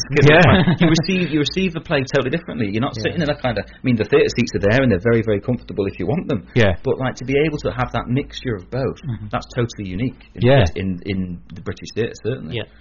Sort of a modern theatre, but it also respects what the theatre's meant to be in terms of what you appreciate. It respects the heritage. It respects. It feels like somewhere between a theatre and a social club at times. That's how it should feel, I think. And that's right. That's how it should be. I just wanted to ask you in a director sense, because I mean, obviously you've been the director of the show, and as I mentioned, I've unfortunately been involved just in a small sense, but I've worked on some television productions before, and I'm just curious about the comparisons. I mean, obviously I know there's obvious ones, but I guess I'm just curious. This is kind of a personal question for me, really, but I'm just curious in the sense of, because I look at that, my brain's thinking, because you have like the audience are just set in one area and you have such a small area to deal with. Obviously, I mean, I know there's like props and everything else that you can use to do that, but I'm just, from a directing sense as well, it's not a case of you're like, you're trying to not camera block or anything like that. You're trying to essentially not get in the way of each other for the audience, because there's only one area they can face. So I'm just curious as to about like, learning that process and just the challenges in relation to what what you were doing. I guess, yeah, exactly. Why understand the stagecraft? How do you kind of move bodies through the kind of through the stage and the space to tell the story? And it's one that Max has helped me a lot with. Okay. Actually, we've had lots of conversations. It's very unusual. The kind of stage is almost in the corner of the room. Okay. Which you don't often. That's very unusual. Yeah. So usually say stage left, stage right, and you can only enter really unless we're cleverly designed, which is what you have to be most of the time. You can't actually enter from stage right in our theatre. So for me as a director, that's again, it makes you work harder. Yeah. It means that you have to kind of really think about making every inch of that stage count, and that's so exciting as a director. Imagine it's a stimulating challenge. It really is. It really is. Yeah. And trying to get the space right, and trying to make sure that you kind of you're able to kind of create a set that can house all of the things that a story needs to. I mean, it's all set at St. Nick's, but it goes from a kind of ward to a kind of external setting to to people's rooms. So you've got to kind of work out ways of making it work. I mean, one thing from a design perspective we came up with, actually, our brilliant designer Neil Warmington, who's a designer I've worked with a lot in Scotland, and I kind of brought him down to work with me on this. He came up with the idea of a lift. All right. So if you read the script, there's no reference to a lift. But if you come and see the play, you'd be like, what? There's no lift? Neil came up with it. He had a dream, he says. And he was like, how am I going to do this? How am I going to do this? Like an anxiety. He's like, a lift. Because a lift gives you suspense. Yeah. You never know what's going to come through it. Yeah. So you get these little light buttons. It's like, oh God, who's going through? Oh, it's nurse. It's fine. And it's like, and it's really clever. When he came up with that, it was like, wow, okay, great. That helped me sort of start to see how we can tell the other parts of the story, because we've kind of got, you've got 3 entrances and you work out the best. And even on press night on Tuesday, I mean, the actors would be like, oh God, but I changed the staging of one of the scenes because it wasn't using the space in the right way. Yeah. And we needed to change it, so we changed it, and and we'll probably change it. There might be bits that we change. Sorry, guys, might be bits that we change as we go, So it's you can kind of in certain situations. I mean, you can prep as much as you want, but really, it's only when you start doing it that you can sometimes realise this hasn't quite worked. You never know what you've got on your hands until an audience is sitting there, because an audience, especially at live theatre, they won't lie. Yeah. Just as a side question, Joe, going back to the venue. So we've had guests come onto this show from various different venues who are looking at the audiences as well and being inclusive. So, for example, we've had some James's Park, the football club. They're now building sort of like sensory rooms for people with autism and that sort of thing. Do you know anything that the live theatre are doing in that sort of area? Oh, absolutely. Well, we do in terms of our.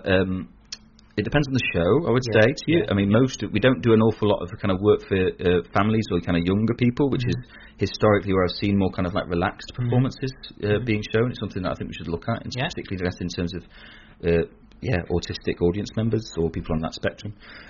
We've got a signed performance and a kind of audio described performance and a captioned performance. Okay. That happens over the next couple of weeks. We do that for every one of our productions.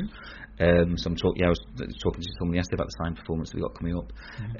Just to make them as inclusive as possible and as it's something we talk about constantly in terms of our ticketing, in terms of our pricing. One thing we did recently for theatre artists, particularly theatre artists, but it's artists more widely, I would suggest, is our freelancers discount. Right. So you're entitled to a concession price if you're a freelancer, and that's something that having been a kind of sort of struggling artist quite a lot myself over the last sort of 15 years until kind of coming here really and kind of actually having a salary for the first time. We've all been there, you kind of like feel very, very privileged for that, but you want to sort of work out ways, and the only way you get better as an artist is if you see work and you can respond to it, So it's things like that I'm constantly trying to it's an ongoing conversation always that we're having. Fantastic. That's a good way to wrap things up, I guess. The only thing left for me to say is I think this is kind of a good last minute transition is I guess what does the future entail for yourself and the live theatre? I guess just on that you can quickly mention the play. Well, I'm hoping to come back and talk to you guys over the next few months, because we've got a brilliant play coming up called Approaching Empty by Ishi Din, and that's going to be a great show. It's a co-production between Live Theatre, Kiln Theatre in North London, and Tamasha, who are the foremost touring work of Asian origin, and so we've got an Asian writer, Asian director, all Asian cast, and it's set in a cab firm, and it's this really brilliant kind of like a bit like Arthur Miller, or kind of like it's this sort of really intense, very funny kind of brooding drama, and about kind of it gets a bit gangstery at points. You know what I mean? It's like it's really fun, but it's all set in a minicab office.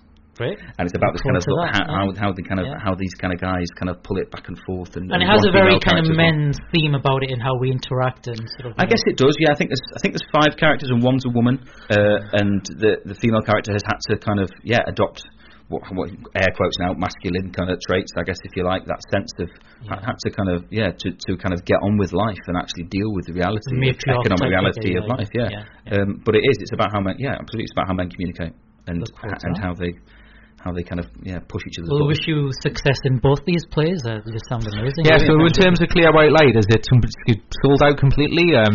It sold out before we opened, actually. Yeah, the demand's been that strong. I think there's lots. I think obviously Lindisfarne play a huge, and Alan Hull's fans play a huge part of that. Yeah, but I think there's also we've had a lot of NHS workers come, particularly mental health workers.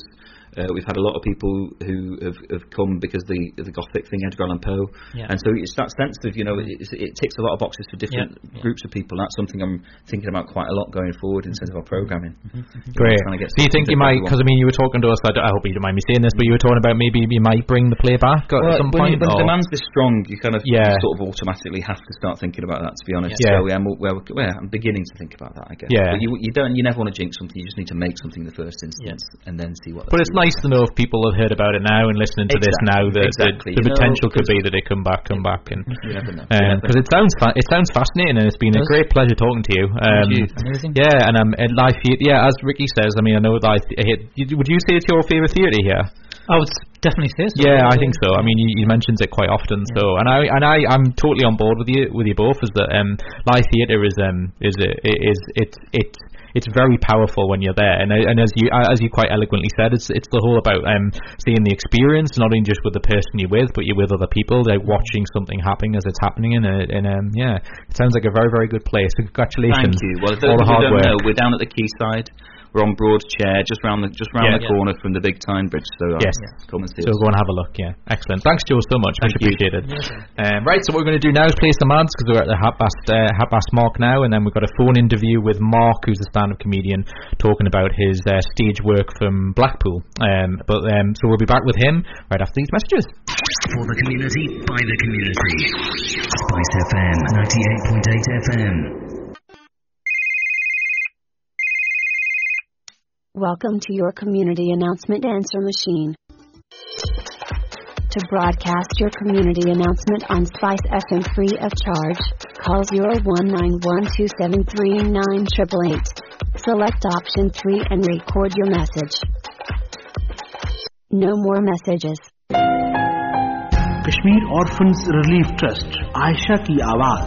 आपको पता है मैं coat में रहती हूँ, जो 2005 के ज़लज़ले के बाद यतीम और बेसहारा बच्चों के लिए आप सब ने बनाया। यहाँ मैं पढ़ती हूँ, खेलती हूँ। कोट में मेरे घर के बाद अब भाइयों के लिए हॉस्टल बन रहा है। रमजान मुबारक में अपनी ज़कात, सदकात और अतियात के लिए सिर्फ कोट का नाम याद रखिए। Quote UK office 0300 123 774 kote.org.uk।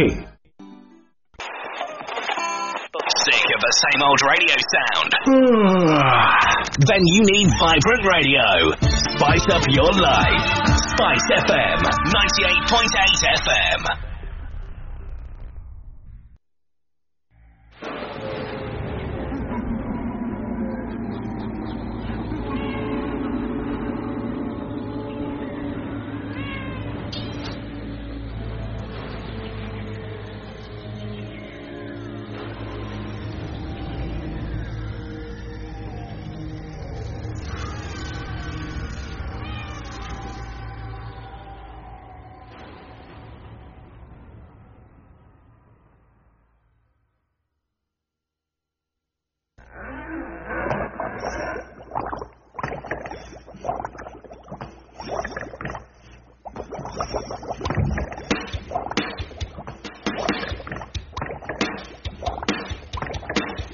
I was working in the lab late one night when my eyes beheld an eerie sight.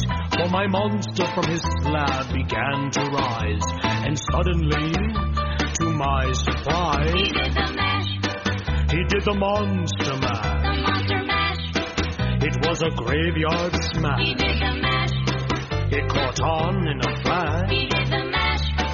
He did the monster mash. From my love Natari in the castle east to the master bedroom where the vampires feast. The ghouls all came from their humble abodes to catch a jolt from my electrode. They did the mash.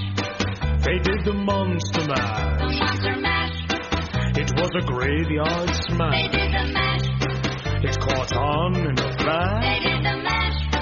He did the monster mash. The zombies were having fun. The party had just begun. The guests included Wolfman, Dracula, and his son.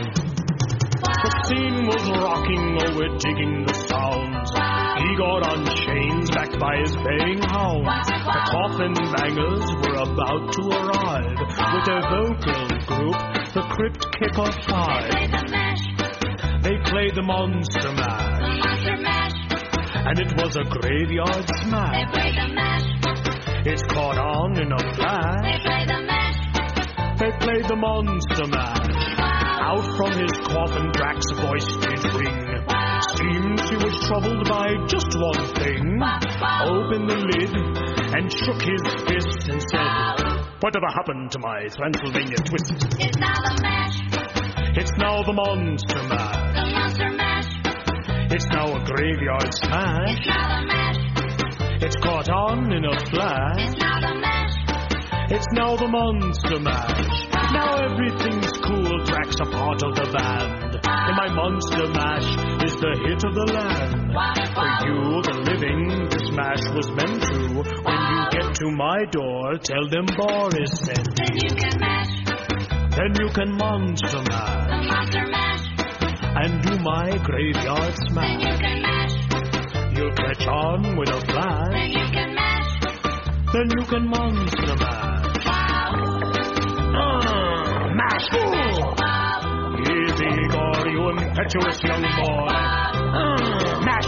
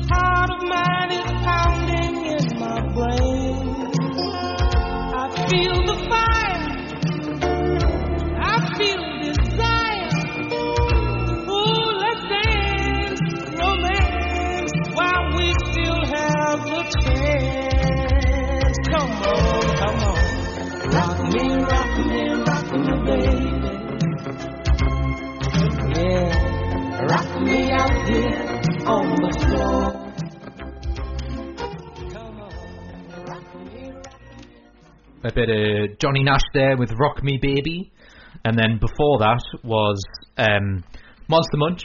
Monster Mash. Oh, Monster Mash. No, I was having Monster Munch, Ricky. the crisps, chunky crisps. I'm just trying to get free advertising. That's what it is. I'm trying to get. Was that especially for Halloween? That was. It was, yeah, and it's one of my partner's favourite songs. Okay. And I just found it. I just found it on the database and thought she was singing along to this a couple of days ago in the morning on Alexa, which is funny as well. I've always wondered this. If you say Alexa on radio, does it make anyone listening to this? Does Alexa go off? Because I'm wondering if that's a thing.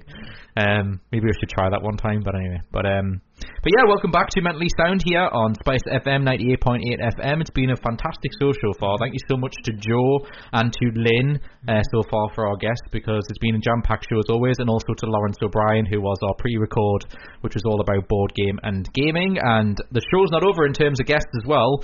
We're probably going to run out of time for mental health news as per usual, but we'll see how this goes. But on the line now, standing by very nicely, is Mark Newsom, who is a one-man stand-up performer. We unfortunately can't say the name of it because it has a swear word in. So what we've agreed is we're going to say What a Beep Place to Die is the name of his stage retelling of Mark's real-life suicide attempt at Blackpool Beach, which was saved by a phone call from one of his best friends, which I think is powerful in itself, but we'll let Mark explain this to you now. He joins us on the line. Hello, Mark. Hello there, you alright? I'm good, how are you? I'm not too bad, thank you. Excellent. Yeah, thank you so much for agreeing to come on to talk to us, because obviously it's a very powerful description, as we just said, and we obviously want to talk to you about the story behind that and whatnot, which we'll get to, because on this show we've talked about many suicide is a big thing that we've talked about here. Killed by My Debt, we had the mother for Jerome, Tracy, on the show talking about the BBC Three programme. So I guess to get the ball rolling, Mark, if as comfortable as you want to talk about, is just to tell us about, why did you want to, in a nutshell, talk about that experience in that format? Well, I've wanted to write a one-man show for a long time, really. Mm-hmm. Once I graduated from drama school, I was sort of struggling, sort of bagging jobs and things like that, and my self-esteem was so low. Yeah. So when I was going into auditions, I was just totally bricking it and then just losing the job, really. Mm-hmm. And then I was quite ill last year with depression and anxiety. Mm-hmm. And I was going out and just drinking and doing drugs and things like that to basically numb the pain. Mm-hmm. So I thought people will approach me and they said, Mark, you're a great actor. Why don't you write something about your own experiences? I said, well, I'm not a writer really, and that's where the writer came in, Phil Pearson. Mm-hmm. And he's a journalist and writer based in Manchester, and he saw me in the show, and he said, I want to write you something. Wow. And then just snowballed from there, essentially. Basically, yeah, it all happened in an Oldham Cafe in January. Wow. I mean, did you have any, I guess the obvious question to ask you is, did you have any sort of reservations about doing that? Because obviously when somebody does something so close to your heart, or mind in this case, was it a very difficult decision? Did you feel apprehensive about it? And what was your feelings? Not really, no. Wow. I mean, no, good to be honest. I'm quite an open book, really. Yeah. And I'm very, very honest.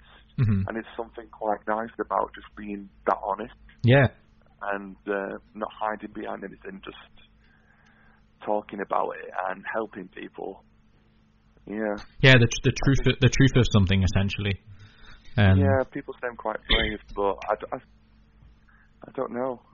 Yeah, we don't actually kind of believe in. I'm with you on that, and I don't think necessarily. We say some people on about our show and me and Ricky talking about things is that it's brave to talk about things, and I get uncomfortable with that because I think it's just essentially telling the truth. Exactly. Yeah. You're right, Mark. It's Ricky here. How you doing? Hello there, Ricky. Yeah, thanks for agreeing to do this. Just from our sort of very short Twitter chat. You mentioned the sort of low self-esteem and stuff as a background. So you grew up in Oldham, right? So describe what in a nutshell what childhood was like. Oh, childhood was fine. Especially with my family, I've got such supportive parents. It was more sort of at school, which I didn't know at that time I had autism. I had a form of autism called Asperger's syndrome, which makes me quite socially awkward, and making friends and things like that is quite difficult. And I didn't obviously know at that time that I was gay, so I was sort of dealing with that as well. So school was very, very difficult. I was always on my own. I felt very lonely. But once I got into acting, I realised that I was good at it, that sort of saved me in a way. So what I've read as well, and it's a fascinating account, which is why we were so keen to talk to you. So you, as you said, when you came out, you were a student at the time, and obviously your university friends were comfortable with it, and you had apprehensions with your family, but you found out that you mentioned your family were supportive. But they found out in a way that wasn't perhaps the chosen way that they wanted to find out, because it was a very kind of brief conversation in a supermarket. Am I right in that? And then was that so in a sense a trigger to, because despite you feeling comfortable, you might have initially felt that sort of relief that your family know and they were comfortable with it, but things still weren't all right in the background. You were still kind of struggling, weren't you? Oh yeah. I mean, I was considering how to tell them. People at drama school was like, why don't you write them a letter? Why don't you do this? Why don't you do that? And I go to write a letter because there was no way that I could sort of say it to them, really. But because I was in an environment where people are so open, and it was great at drama school, I loved it, but in Oldham it's completely different. And even though my parents are not homophobic, it was still, I wasn't comfortable with being gay myself. So actually telling them was another different story, really. So describe. So I mean, sorry, go on. My self-esteem was just so low. I think I've had that all throughout my life. Just thinking that I'm not good enough. I'm not this. I'm not that. I don't fit in. So craving acceptance. Sort of led to my depression, aged 28, I think, and it's hit me quite hard. So that the day in question then. I believe, because we talked about, haven't we, Steve, about when we kind of randomly go missing. You were just you just saw like was it a train to Blackpool, and you immediately thought, right, I'm going to get on there, and sort of one story one thing led to another, where you ended up in the beach, and you sort of took your shoes and socks off, and you weren't planning to return. So you received a phone call from your mum asking you to come back, but you ignored her plea. But it was your best friend, and if he's all right being named here, your friend Will rang you. Is that right? So what was it? What was it about his choice of words which made you kind of decide to do a 180 and return back? The anonymous Will. We laugh about that now. Everyone knows who he is, but we don't. He's my best mate, Will, and he's such a diamond. He's an absolutely amazing person. And that day in Blackpool, it was so hazy. I felt incredibly lonely, incredibly sad, and I couldn't see a way out of it, really. And that's when I thought, you know what, I've had enough. I'm going to do this. So I took off my clothes and I went into the sea. I put a message on Facebook.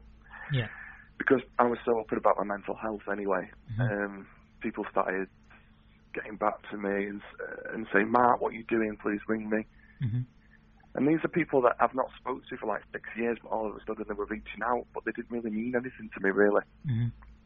And then my mate Will rang me, and he said, Mark, what are you doing? I said, I'm in Blackpool. He said, why are you in Blackpool? I said, I'm up to my knees in the sea. And he said, what? And he started going mad. Anyway, I was just totally numb by that point. I couldn't really speak.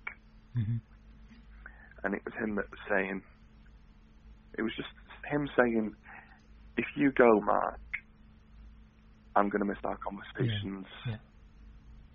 And it was just that was just like, just hit me so hard. And I just cried, like, I haven't ever cried, you know what I mean? And that's where the title came from, and it just made me laugh. And I was on the phone to him for about half an hour. And while you were knee deep into the water. Yeah. That's really powerful, and I mean the powerfulness of it is that it's as you said, well done for you. I mean, I don't want to use the word courageous, but it is in a certain sense. But I just I praise you for being honest and upfront and telling that story, because that is basically an example of how someone can be in the wrath of a mental health issue. And not, it's almost like you're not in, sort of reality for yourself, and it's only through, I'm a big believer in that support is a valuable thing of those around you to be a reminder that they're there for you, and as you said, the key thing is that it's somebody who actually mattered to you that did it, because that is sometimes one of the things about need, mental health, isn't it, that you kind of in all that haze and brain fogginess, that you ignore the amount that you don't realize the amount of care that's around you and the people, and then when suddenly that hand does reach out to you, then it hits hits a certain point where you think, wow. So we're so delighted that it came to you at that point, and you're here to tell that story. But you being an introvert, how does an introvert then sort of take, as Stephen said earlier in a way, and I think you've kind of partly answered it, but you then decide to retell the story on stage. How, what are your nerves like doing that? How many shows have you done, by the way? So we've done 2 shows in July. And how did they go down? Went really well. Right, great. Really well received. So we brought it back. I think it was last week, not on the 19th. We brought it back to the same venue in Manchester, and then we've been asked to take it to London. So we're going to London on Monday. Great. To do 2 shows in Camden. Right. And then we're going to bring it back to Manchester next month. So can you describe to us, I mean, because obviously, you've described the real story, but I guess from a sort of theatre, like a play, essentially it's like a stage play, what exactly is this, I mean, obviously that's sort of the underpinning subject matter, but how do you go about expressing that during the time of how long the stage play is on? Like what is it, a one-man show? Is it got a, can you describe to us like what the creativeness of it is? Yeah, so it's a one-man show. It's just me on my own. It runs 55 minutes, and it's split into 3 acts. Okay. So it basically tells the story of why I'm in Blackpool, and it splits between the two of me in Blackpool and me just speaking directly to the audience. Okay. So it goes through, it talks about that devastating row that I had with my family, which led for me to go to Blackpool. Talks about my childhood, talks about my granddad.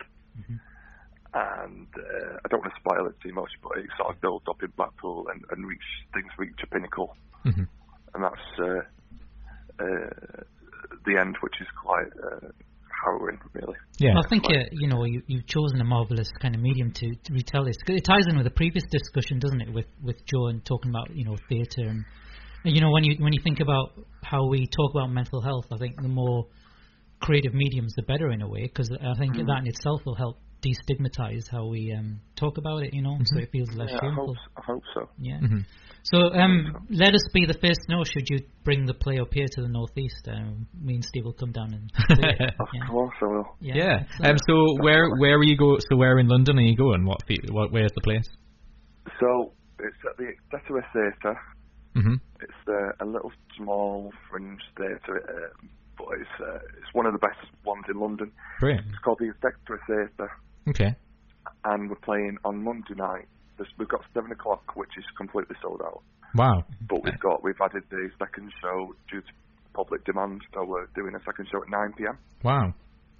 I mean, do you feel in a way like, I mean, obviously, one of the things that we talk about on this show a lot is that mental health issues don't, we kind of ban certain phrases on this show, such as normal and there's a cure for these sort of things, because I mean, because obviously I'm assuming, you know, you continually work on, you know, how you feel about things and deal with your depression and whatnot. But does doing the show give you any sort of validation for that there, you know, does it reinforce that there, you know, you are does it help with your self-esteem? Does it make you feel a little bit more feel a bit more worthwhile in yourself, that kind of thing? Definitely. The way that I gain acceptance is by being an actor. Yeah. Because that's what I do. That's what I'm good at.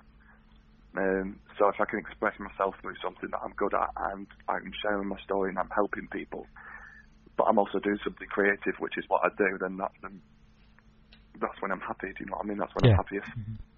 Do you have any? I mean, is this leading towards maybe more work opportunities because of this show, or are you thinking about doing it more often? Yeah, there's plans to take it to Edinburgh next year, Edinburgh Fringe Festival. Great. And we've been approached by a production company we're in talks to try and make it into a feature film. Great. Brilliant. Wow, that's fantastic. Yeah, so it's sort of all kicking off at the minute. In a good sense. Oh yeah, definitely. And you know, since my interviews have come out on ITV and BBC, I've had people contact me and just saying thank you for being so open and honest, and you've helped me. You've made me feel a little bit better today. Yeah. And there was actually one guy, I won't mention his name obviously, but he messaged me and he said he was having a really dark day. He was contemplating suicide, and he was gay and autistic like me. And he said, I was just on the BBC News website and I saw your article, and that saved me. Oh, that's lovely. And it's just like, how do I take that news? That's yeah. Do you know what I mean? That's absolutely amazing.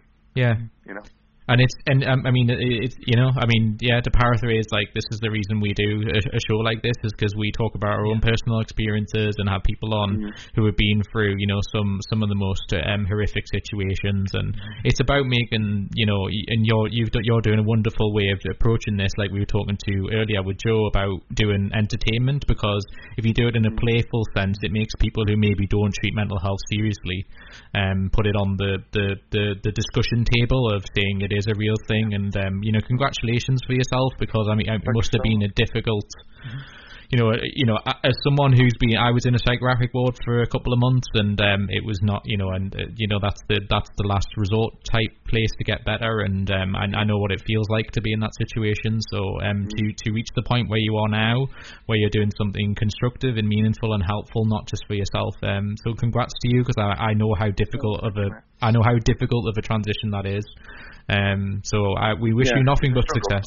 Absolutely. I think I'm hoping that's the power of our conversation we're having now, is that that people listening to this will go, it is a struggle, but that's not beating around the bush, as they say. It's telling it how it is, and I think it sounds like from what you're telling us, as your play does exactly that. So I've been there myself, and you know, it wasn't a beach for me; it was a bridge, and you know, I couldn't retell in such a way. So I think that I'm trying to say that I'm meriting your artistic credit that you're able to do this, and you know, we like everybody else, we congratulate you, Mark, and good luck. Good luck. Great. Thank you so much, Mark. We have to go because we've got to wrap up the show, but thank you so much, and good luck with your show. You're welcome. The play is called Blackpool What a Beep Place to Be. If you type in, are you available online? I'm sure, is there some online presence you have? Yeah, he's on Twitter. Yeah, if you follow him on Twitter and all that kind of stuff. What's your Twitter handle? So it's Blackpool, and then capital letters WAS. Okay, great. So if you follow that, and I'm sure if you could probably Google it and find it out. But yeah, so good luck with everything, Mark. He's in Mentally Sounds retweet as well. So yes, we'll make sure we put it on our stuff as well, so people can find it. So thank you so much, Mark, and pleasure to talk to you. Cheers. Take care. Yeah, you too. Bye. Bye. Great, fantastic. We've got literally about 30 seconds left, so all it leaves me to say is a huge thank you to our guests. That was such a powerful conversation. So to run through, thank you to Lynn Renwick from Children North East, to Joe Douglas from director of Clear White Light, which hopefully is sold out, but hopefully you might get an opportunity to go and see it. And Mark Newsom, who is just on now, I'm sure I hope I'm saying that right, with his play we just mentioned, and to Lawrence O'Brien, who was my pre-record, which is Geek Apocalypse. You can listen to that full podcast if you type in Geek Apocalypse, and we'll be back in 2 weeks' time here on Mentally Sound on Spice FM. So to play us out, it's Chuck Berry with No Particular Place to Go, and because that's us right now, but we'll see you next week, guys, 2 weeks' time. Bye. Cheers.